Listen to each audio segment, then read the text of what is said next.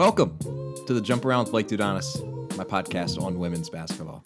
Joining me today is Erik Johnson, former head coach at Boston College and University of Denver, was an assistant at BC before that, at San Diego, a few other places as well. Erik is, he's just one of the really good guys in our game. You would struggle to find anyone to say anything less than great things about him. So I'm excited to get on with him. He's got a cool story with how he got into coaching, how he got to where he got. He's a guy who's overcome adversity in his life and is just absurdly positive at all times. So I'm going to stop talking so I can get him talking and for you to listen to him. We'll be right back. This is the Jump Around.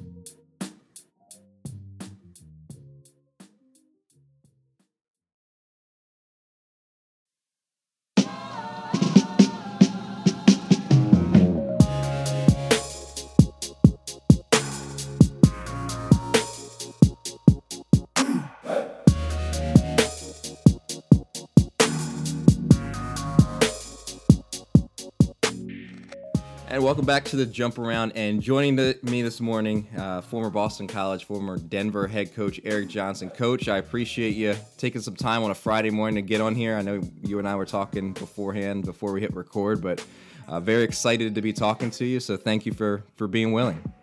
Oh, it's awesome to be here. I'm a huge fan of yours, and it's an honor to be included. Yeah, well, I just want to go through to the beginning of your story, if you don't mind. You're born in the Midwest, and I'm going to ask you a very short question that it'll probably deem a long answer. But how does a guy from Wheaton, Illinois, end up in San Diego? Tell me everything in between there. Oh man, well,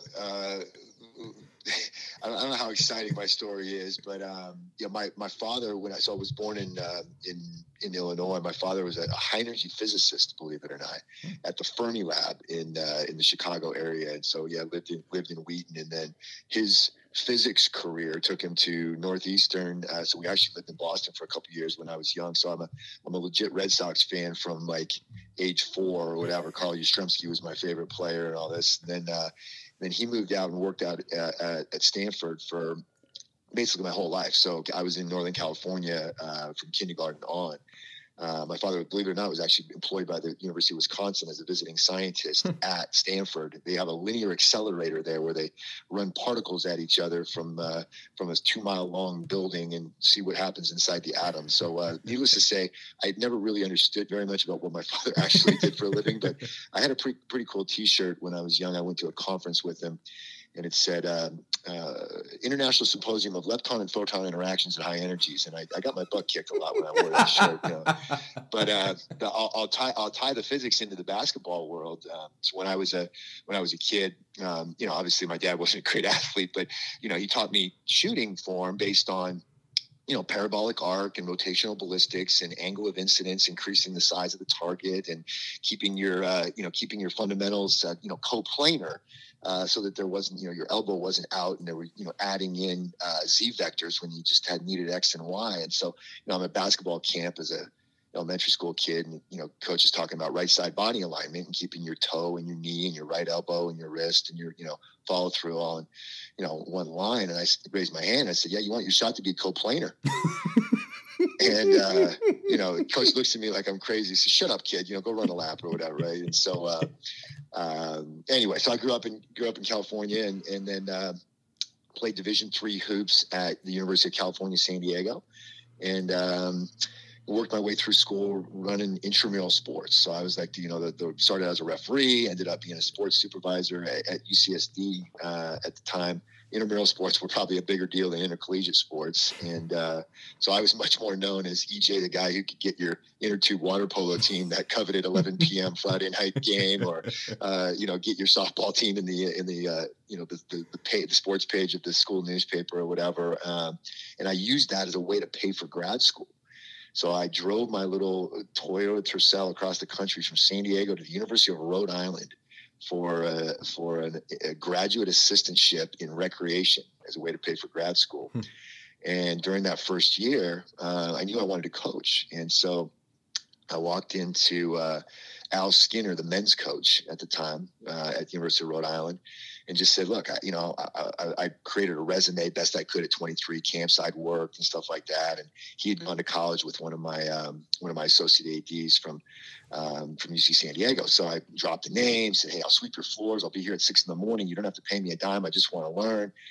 And I don't know if you know Al very well. I've worked with Al or across from Al for years. He's not the warmest, fuzziest guy ever. And he kind of looked at me like I was crazy.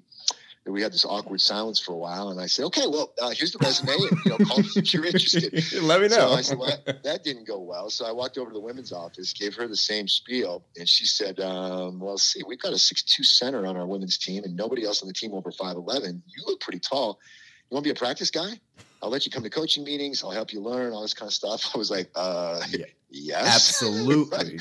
So back then you could use practice guys that were, they didn't have to be undergrad. So I was a first year grad student and she gave me set of practice gear and a pair of shoes.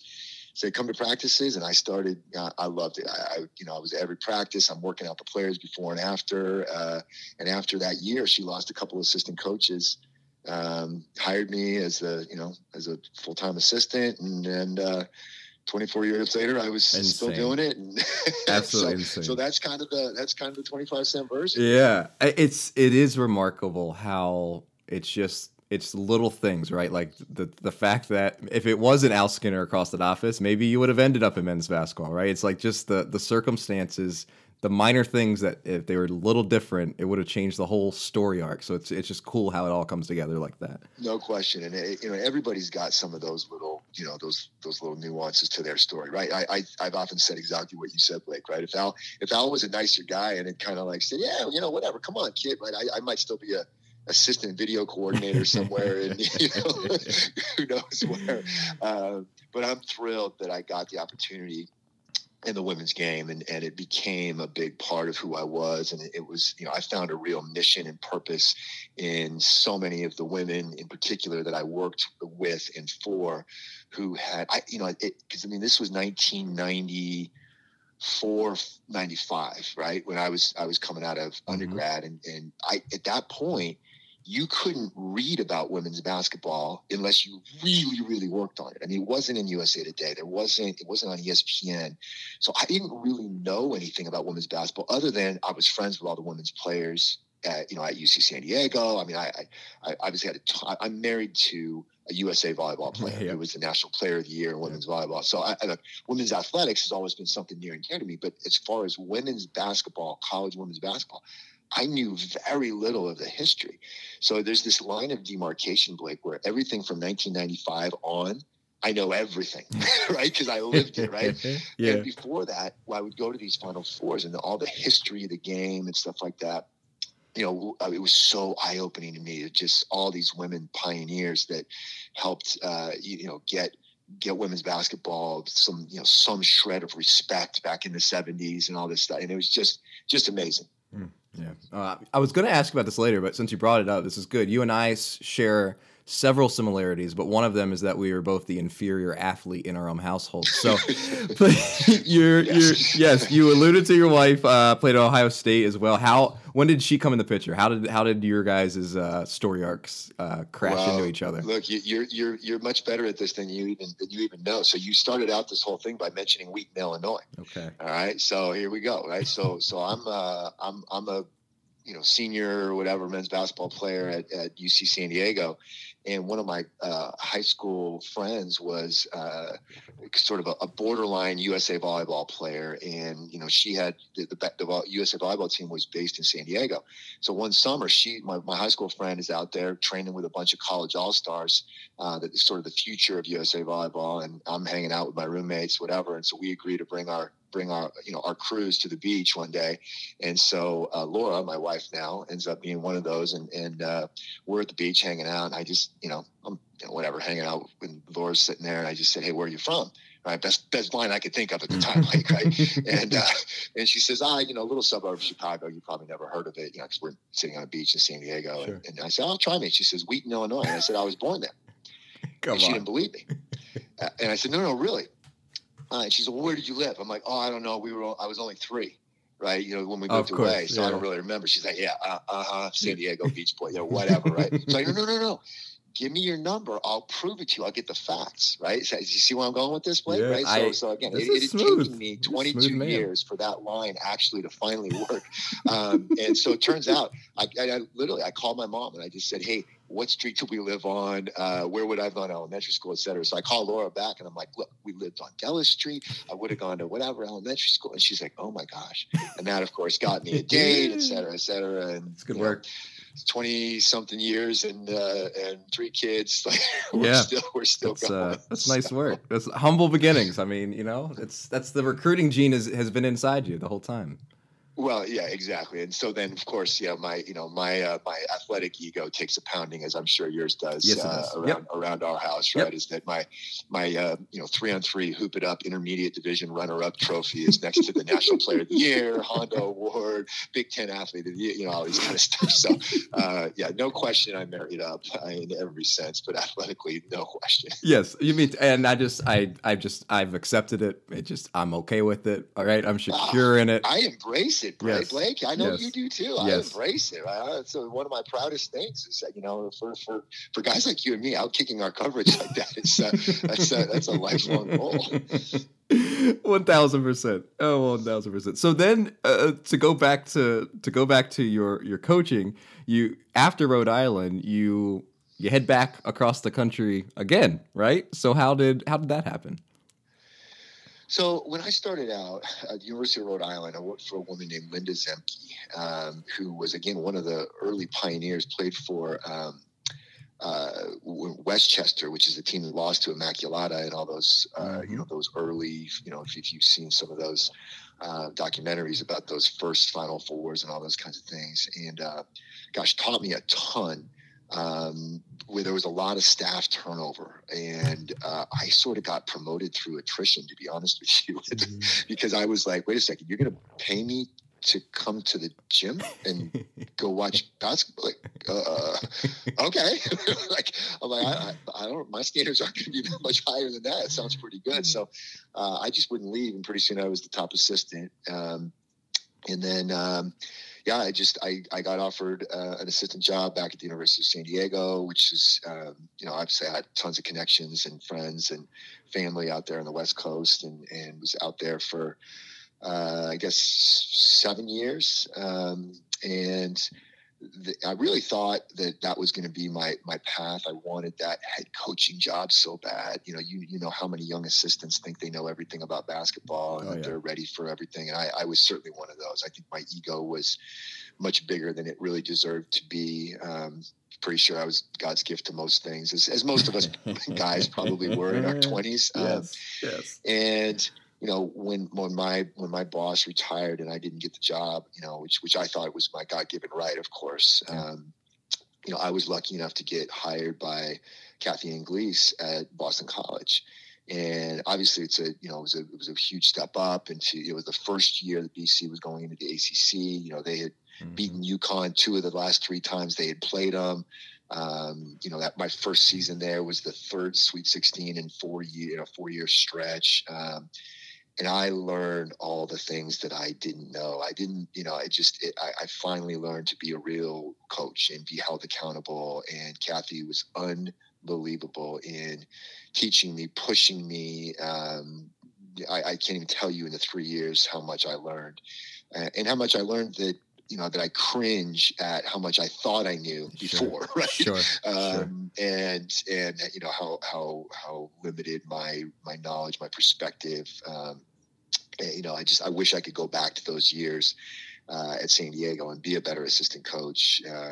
And anyway, but look, as most of us, right, we learn those lessons, and then when Kathy was stepping down as the head coach at BC, I was fortunate enough to get my first head coaching job, and I was in the right place at the right time, and it worked out. Yeah. Well, before we jump to Denver, that last year at BC, you guys go to the Sweet 16. So from a guy who had to be humbled a little bit and realized what all you didn't know, you guys obviously were able to leverage what you did know into some success. What was that run like? That first time going into a tournament that deep, I imagine that must have been pretty darn special. Oh, it was amazing. And Blake, remember, right? The Sweet 16 that you're speaking of was actually my first year at BC, and here's the crazy part about this business, right? Is suddenly I was marked as a brilliant coach and a winner and stuff like that. When the reality is, and look, I like to think that I did some good scouting reports and ran some really good individual workouts and things like that, right? But I mean, come on, I walked into a team that was established. There was a culture, there was habits, there was a system, there was, and but again, now I'm a Sweet 16 winning ACC coach, and suddenly my resume goes through the roof, right?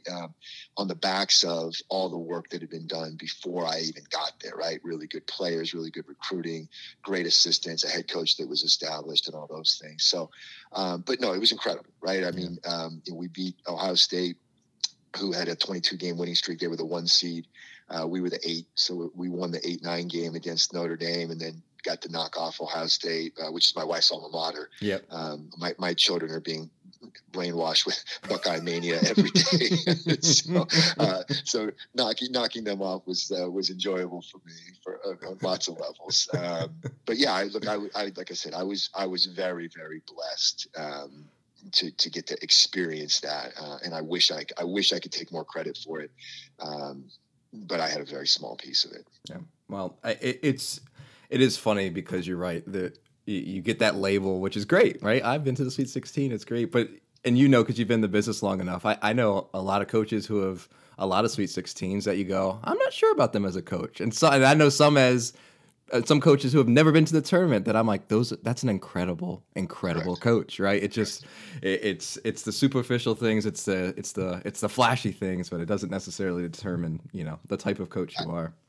Dean Smith had a quote I read at some point where he talked about. He said, "Look, I think he was being interviewed about his 900th or 1000th, or whatever it was, all the wins and stuff." He said, "Look, most of that is due to the fact that I'm lucky enough to coach the University of North Carolina." Mm-hmm. He said, "I happen to work at a world-class university that cares about basketball and allows me to recruit the best players in the country and stuff like that." He said, "Look, there are so many coaches that are better than I am that you've never heard of." Right. And I just went, I said, yes, like, he gets it, right? He's very proud of what he does. He's clearly a great coach, but just because he's pointing out that those wins aren't just because of Dean Smith, right? Yeah, right. I remember sitting next to Debbie Ryan, watching, when I was a very young assistant, watching some recruiting, watching a point guard or something like that. And she made the comment to me about Don Staley. And she said, "Look, Don Staley gave me a career." Right. And it just, that the humility of some of these world-class Hall of Fame coaches to get it, to know, right. Yep. Hey, I was lucky enough to coach Don Staley. Right. And I joke all the time about, I had a point guard at Denver who is the reason I got the job at BC. Right, is that suddenly everybody came and was studying our offense, and people were like, "Oh my gosh, you guys run this Princeton dribble drive hybrid, whatever," and I'm like, "Yeah, I got a really good point." Yeah, just give her the ball. I mean, to be honest with you, we were running the same stuff last year. It didn't look quite as good. Yep.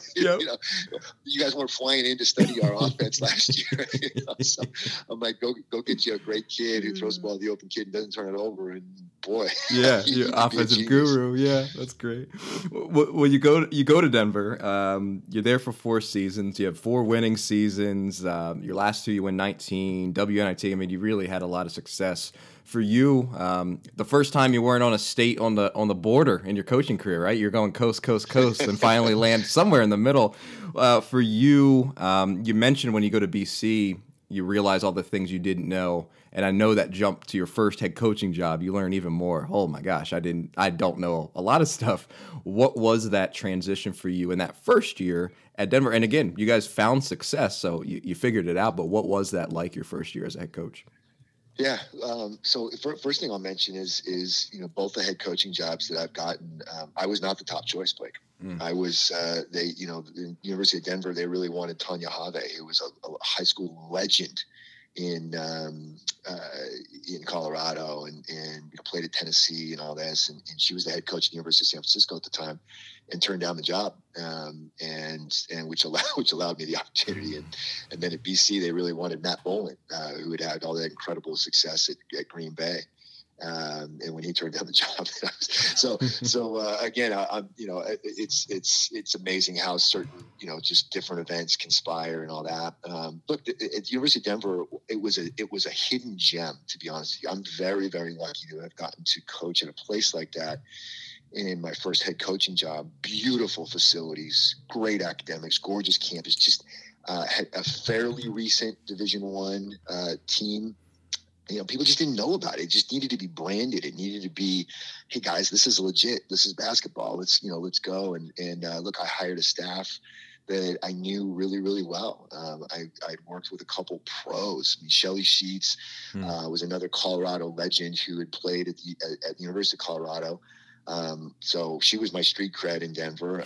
Yvonne Hawkins, who was my associate head coach, she and I had worked together at BC for a bunch of years, and she followed me across the country, and I hired a great young assistant who I had recruited when she was a player, Lisa Faulkner, who's now the head coach at Point Loma in San Diego. And I was a rookie head coach trying to figure out, I never called timeout, trying to figure all this stuff out. And I had people that were unbelievably professional and loyal, and just, they'd come in and save me. They're like, Erik, we should probably do this. Do you want me to handle that? And I'm like, yeah, that'd be great. Just having people like that, Blake, it was amazing. And I did walk into a situation where the woman who had coached before, Pam Tanner, had recruited some good kids. So I walked into a bunch of kids that just, the culture there, I think the relationships between the administration, the coaches, and the players, just it gotten ugly. So all we really needed to do was come in and wrap our arms around the kids. Yeah. But they knew how to play basketball. They were good kids. So we were able to realize some success fairly quickly, which again, I think has a little bit to do with us. I like to think we did a good job, but it also had a lot to do with the situation. Yeah, that's awesome. For you guys, and again, winning season all 4 years, which you'll take that 10 out of 10 times. But for you guys, when you really got it rolling, I mean, you're beating Vanderbilt when they're coming off of a championship, and again, you're going to the NIT. For you guys, when you turn that corner, how did that happen? Was it just getting a really good point guard, or what was it that went into it where you guys start looking around and go, hey, I think we got it. I think we got something here. Yeah, look, it's amazing when you have and any coach will tell you this, when you have a bunch of good kids who listen, play together, and buy into what you're selling. It's amazing what you can accomplish, right? The Sun Belt was a little bit of a renegade league. There was a lot of schools that just, had a lot of transfers and JC kids and just kids from sort of colorful backgrounds and things like that. And I used to talk to some of the other coaches, and they would talk about how much time they spent on discipline and dramas and things like that. And, it's amazing when you've got a bunch of good kids and you can spend your time on timing of screens and rotations on defense, how good you can get at basketball, right? When you're not worried about, Alice being nice to Susie and so-and-so won't pass the ball to so-and-so and someone won't show up on time.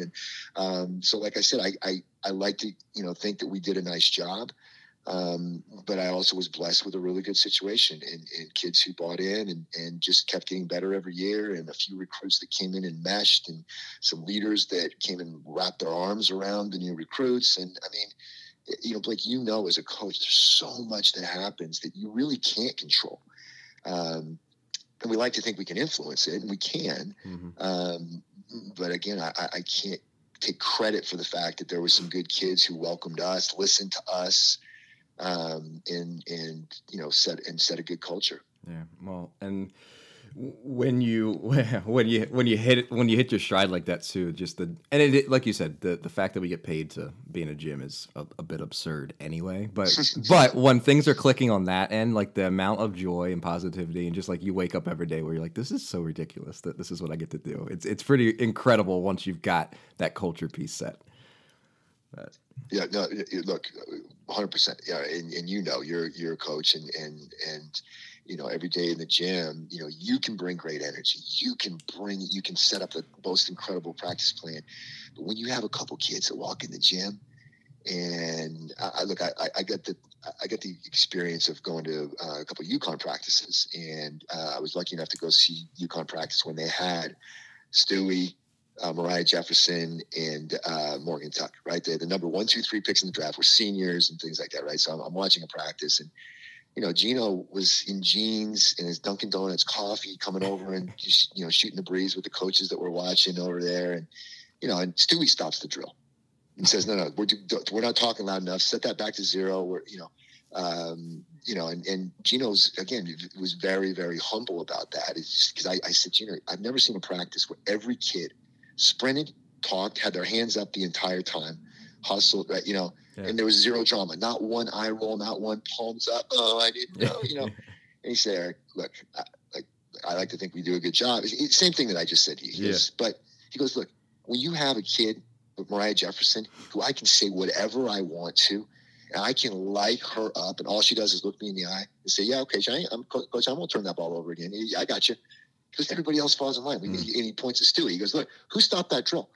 I'm like, "The best player in the country." He goes, "Yep." Yep. So when you can get that, and that's why it's so magical when you have it, Blake. You know that, right? When you can get that group of kids, when you can get those couple of leaders, man, you're a good coach, and everything works, right? And when you don't, man, you can do everything right.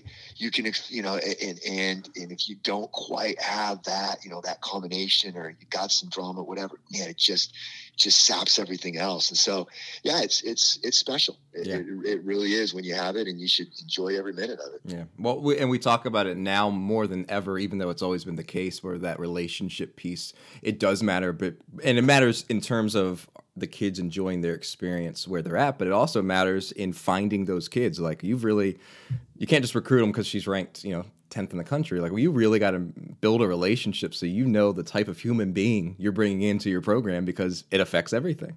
So. No question. And it's so hard. It's so hard, and I think getting harder.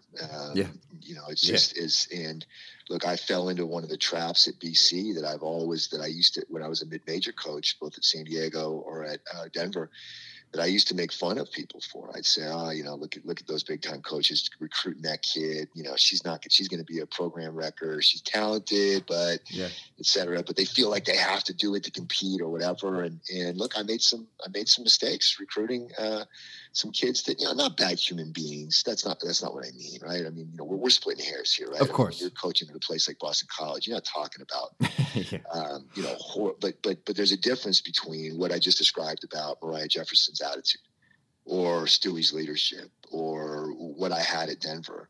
And, even when you are intentional about trying to find that, sometimes you're wrong, right? I'll be honest with you. The point guard that I was referencing, Emiko Smith, who I basically say, gave me, she helped me get the Boston College job by making me look like a genius for 4 years or 3 years, I guess, that I coached her at Denver. She was a backup that I basically took because we had a Canadian national team point guard.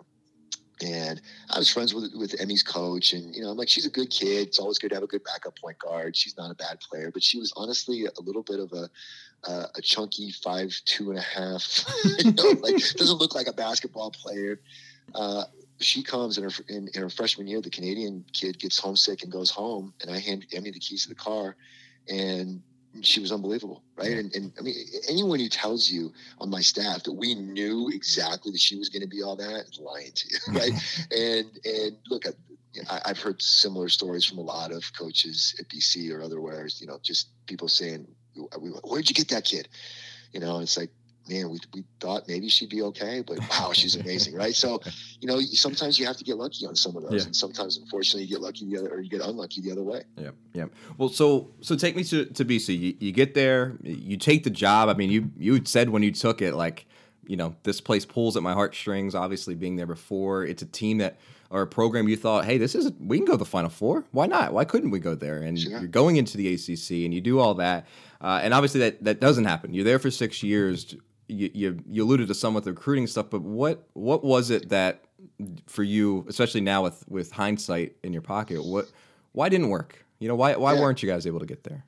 Great question. So look, I guess if I start at the very beginning, when we walked into Denver, right, which was my head coaching experience, we had a good group of kids, and all we really needed to do was embrace them, sell them on our system and the way we, our culture, those kinds of things. And they bought in, and things started to roll.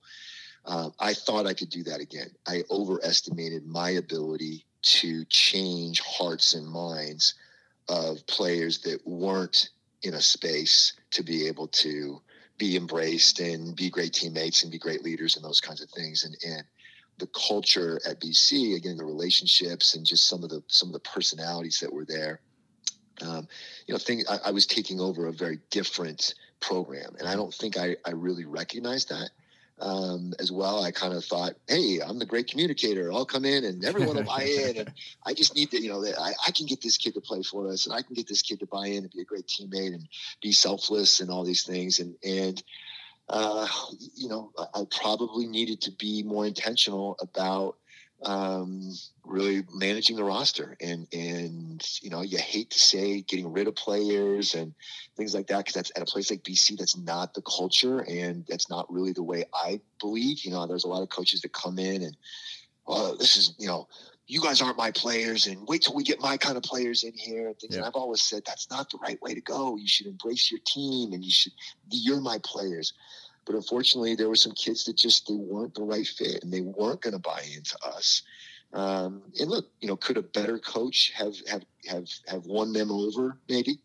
But I didn't. And, we kind of let some issues hang around, and it poisoned a little bit of some of the new kids that came in that could have probably gone either way. Could have been great kids if they'd had the right, mentorship and stuff like that. But then they get kind of caught up in some negativity and everything. And so it just took too long.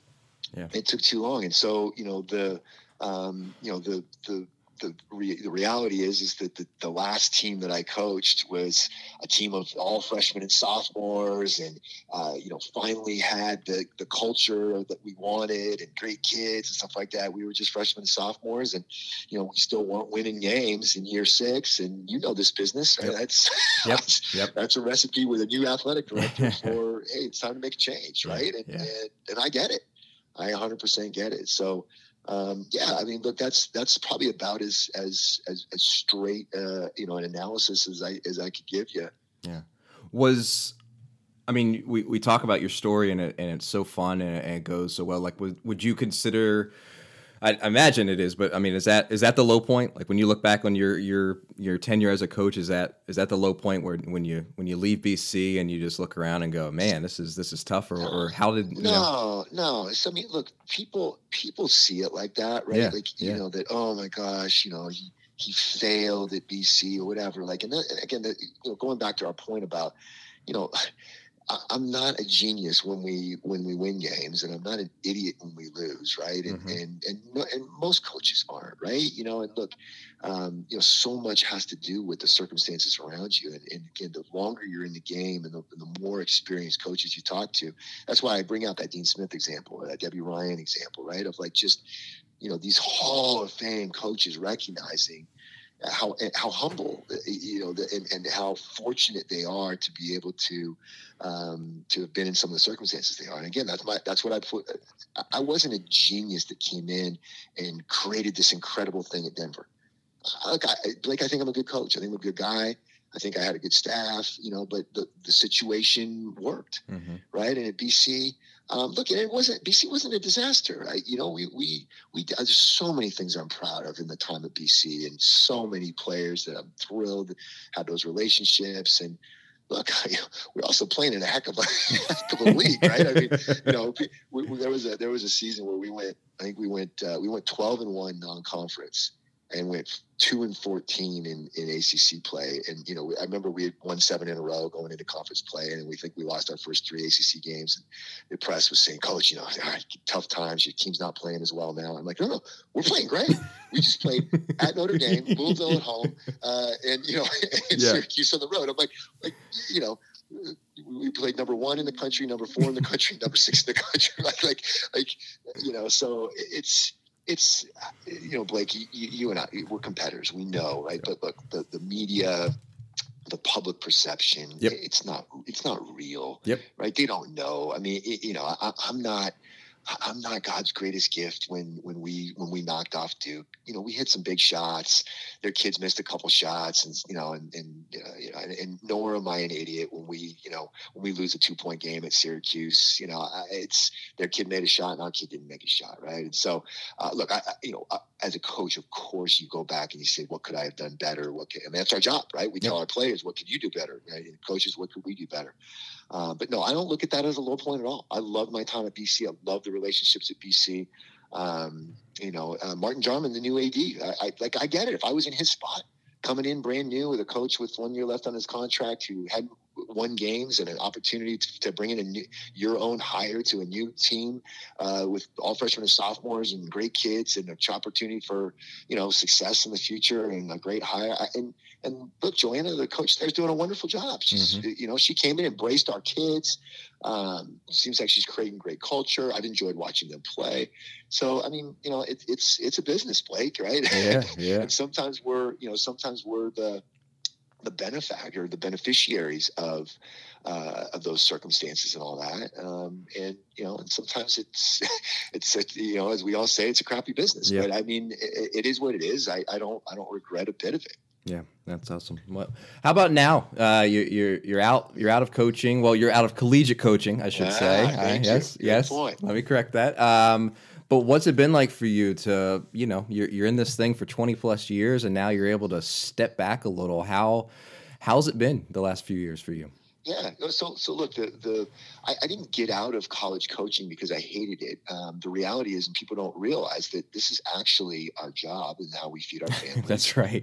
We all have lives and homes and children and for me, I had high school kids. And so what was fun in my 20s with Laura and I hopping around the country from San Diego to Boston to Denver and back to Boston. And, the kids were either young or we didn't have them yet. And, I'm like, I'm not sure that that's the life I want to live anymore, right? And so the reality, Blake, is the next job in college athletics for me is probably a huge move somewhere that maybe I'm not as excited about living somewhere else. Probably a huge pay cut. And moving high school kids probably to move again, right? Because let's be honest with you, right? The next move is probably go be an assistant or a lower level head coach somewhere, and then for a couple of years, and then get back to another job and maybe another job. And do I really want my girls going to 3 different high schools because Dad just likes being in the gym? And so I just decided, look, I had a great run. I got no complaints. I got to live in San Diego, Denver, and Boston. I kept my soul intact, my family intact in a crazy business, worked at some beautiful, wonderful universities. I'm good. Right. So I basically took the fact that the skill sets that we have to have in this business, are actually really, really applicable in all worlds. Right. And that we're not defined just by basketball. Right. And look, basketball will always be a huge part of my life. I love the game. But it doesn't have to be my vocation. It doesn't have to be the way I feed my family, right? And so I basically took the fact that I've been running a multi-million-dollar organization, right? Because at that level, it's a little bit about basketball and it's a lot about people, obviously, but business development, sales, marketing, PR, recruiting, strategic planning, staff management. So I created a resume. Basically for people who could care less about point guard footwork or breaking down a 1-3-1 zone, but might care a great deal about all those other things. And a lot of people don't know. They don't know, Blake, that you're an administrator. Yeah. You are. You're a CEO. Right? Yeah, absolutely. And when you get to go on the court for a couple hours, that's like the great. That's the break. That's the break. Yes. Right. Most people have no idea that they think, well, what do you do in the off season? Right. You're like, oh my goodness. Right. And they just say we just go and just roll the ball, do some jumping jacks and stuff like that. Right. So I went on a networking journey just in really just talking to a lot of my people and people I got introduced to around the Boston business community, just looking for the best culture and opportunity and mentorship that I could find. Ended up at a financial services firm where I'm doing basically, Blake, what you and I have been doing for our whole careers anyway. I'm going out and looking for great people and hiring, and again, it's when you're recruiting a kid, right? It's a nuance. Partly, do we want this kid? Partly, can we get this kid? Right? Well, it's the same thing in hiring, right? Every time I'm running across a candidate, how much does he or she, impact our culture? Is this fit? And how much can we get her? Mm-hmm. Can we get him? Right. Then developing new people, right? It's a different set of X's and O's, but it's still, how do you motivate? How do you, I do a lot of work now for Positive Coaching Alliance. Yep. And again, the PCA mission, right, it's not just about sports. It's how do you get the best out of your people, right? Is yelling at your sales team and telling them they're all getting fired if they don't hit their numbers? Is that really the best way to drive performance? Or is connecting and inspiring and teaching and things like that, right? So, look, the coaching skill set is unbelievably applicable. And I really believe that you could take people like us and most of our coaching, friends and cohorts, and put us in almost any boardroom in America, and we'd make a positive difference because of the lives we've lived and the experiences we've had. Yeah, absolutely. Where does this come from, Erik? Because you are, if you talk to anyone around this business that knows you, and I'm not saying this to blow smoke at you, but like really everyone you talk to, just they adore you. They talk about how great of a guy you are. Everyone knows that you are a fundamentally decent human being, and for you to just exert this positive energy all the time, like, is that rooted somewhere? Like, where is that from? Blake, I don't think I'm that different from so many of us. I believe that this business that I was in for many years, that you're still in, it attracts some great human beings. I can't even tell you the amount of friends and mentors and colleagues and stuff like that I feel like what you just described about me, and thank you for the kind words. But it's so similar, that relentless energy. Like, you got to have juice to do what you do every day. Yeah. And Blake, you got to like to be able to come into that gym when you're tired, when you're beat up by the press, when you lost a game, when these kinds of things, and you got a bunch of knuckleheads, 18, 19-year-olds who are God knows what they were doing last night and stuff. And look, it takes special people to do what we do. So look, I don't think I'm. Thank you, by the way, for saying that. But I think that's what I'm talking about. Is I think so many of us, in order to do what we've done in the coaching world, we have to have those genes and those, whatever that is, that energy and those kinds of things. And that's, again, my point is that those are not just coaching basketball skills. Those are life skills. Those are, how do you go make people around you better? Look, I'll go back to my point guard that I keep talking about, Amy Smith. She happened to be a great point guard. She's also, I hired her at BC because she's a kid that just makes everything around her better. Yeah. I hired her as a graduate assistant, and she didn't even want to get into coaching. I just was like, whatever you do, everything gets better. So when you find people like that, it doesn't matter whether you're a softball coach, a financial services, professional, corporate real estate, and whatever it is. There's, and I will tell you, Blake, it's been fascinating in my professional journey since leaving the profession of coaching, how many amazing people there are that are doing amazing things outside the gym. Mm-hmm. I'll be honest, I had no idea. I thought everyone outside the gym who wasn't basketball coach was like, what are they doing? A bunch of muggles. And it turns out there's some really cool people that are amazing. The president of the firm who where I'm working, who hired me, is honestly everything I've always tried to be as a coach. He's the most kind, humble servant leader. You are the most important person in the room. And again, I really, really believe if he was coaching any sport, he was a baseball guy, but he has that, and he's been an incredibly successful business owner because he's relentlessly positive, and he truly connects and truly cares, and will do anything for his people. Right? Like, am I describing a basketball coach, or am I describing a business leader? It doesn't matter. Right? It doesn't matter. Yeah, that's incredible. Two more questions. I'll get you out of here. I know something else that you are, well, maybe you aren't passionate about it, but you're pretty good at it. You're a runner, right? You run. Like, that's what you do. Is that, and it's funny because before you and I had even interacted at any point, I remember like, oh yeah, that guy at Denver, he runs a lot. Like, it's something that you notice. When did that come into your life? Well, look, I guess early as a college player, I was the slow guy who could win the mile run and get my butt kicked in an 11-second sprint. But so I always liked being in shape. But I will tell you, the running really became a bigger part of my life. You probably know the story of my son. Yeah. So we lost a child when I was the head coach at Denver. My son Davis was born here in Boston when I was an assistant at BC. He lived for 2 years here, and he lived for 2 more years in Denver, and passed away suddenly. Every parent's worst nightmare, right? It's just something you don't think could ever happen. Healthy 50-pound 4-year-old without a trouble in the world has a tummy ache one night. We take him to the ER. They check him out. He gets sent home, and he dies in his sleep within 3 hours of leaving the ER. And I came in and found him. Was unsuccessful with CPR and all this, and just the worst thing you can imagine as a parent. And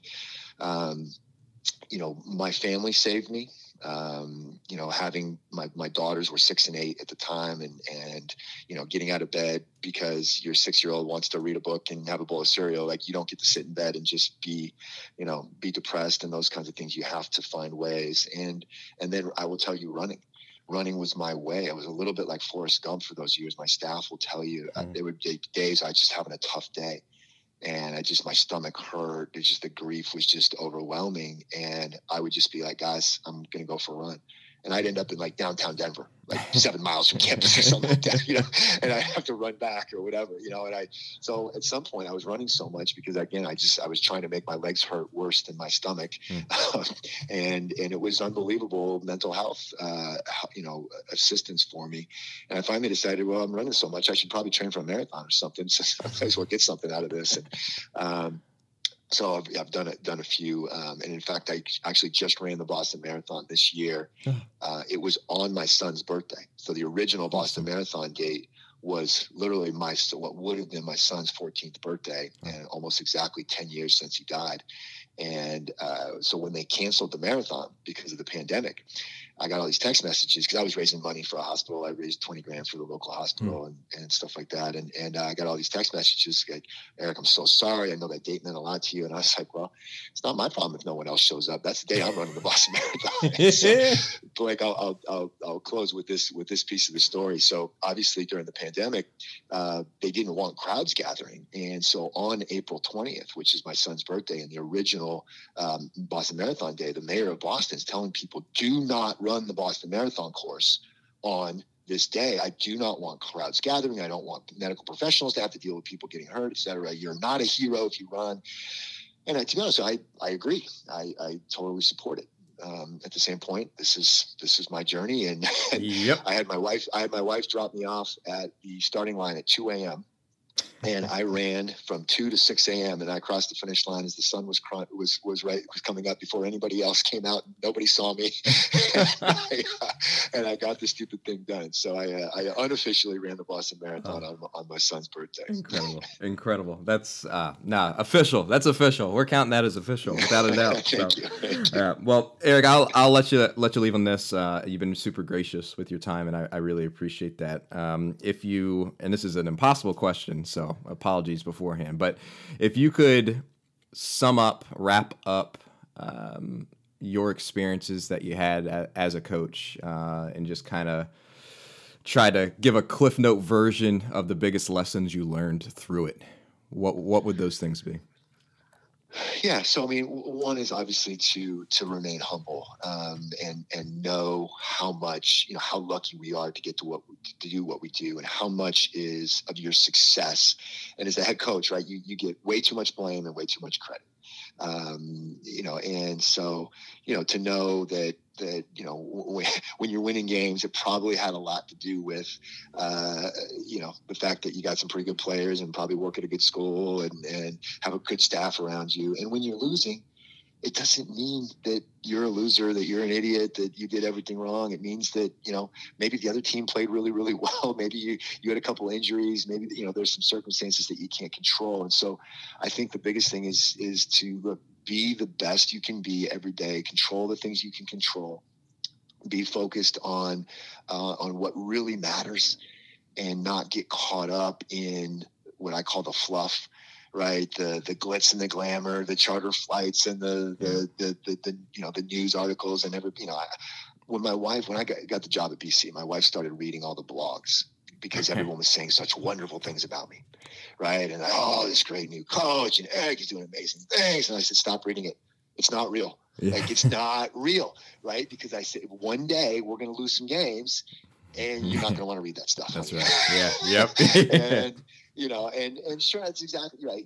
At BC, that's exactly what happened, right? And look, I was not God's gift at the beginning, nor was I a loser at the end and all that. And so I would say that just that piece of advice is probably the best thing I could tell other coaches in it, is stay focused on what matters.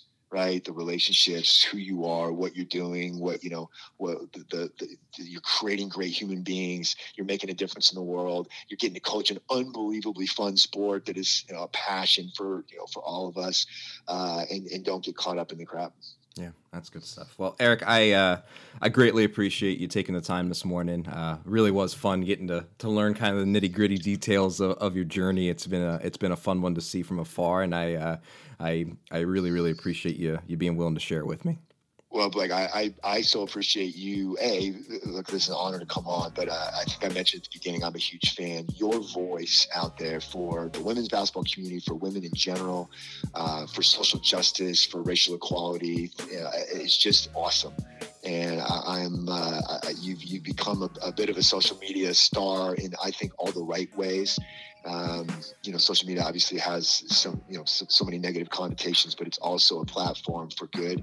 And I just so appreciate the way you use your voice and your platform to go make the world a better place. And so count me as a huge fan. And if there's ever anything I can do to support everything you're doing, man, you let me know. I'll be there anytime. Well, extremely kind words there by Erik, and I appreciate them very much, and I appreciate you for listening. I hope you enjoyed his story as much as I did, getting to talk to him. It's funny because you obviously appreciate and enjoy every episode that you record and get the chance to talk to someone and appreciate the time they take out, but some of them just kind of click a little bit more than others, and I felt like that was today. So I appreciate Erik's time, and I appreciate you guys listening to the Jump Round. Wherever you listen, iTunes, SoundCloud, Spotify, Google Play, it's appreciated. If you can leave a rating or review wherever you listen, that'd be great. It's very helpful to me. You can also find me on Twitter @BlakeDudonis. And until next time, this is the Jump Round.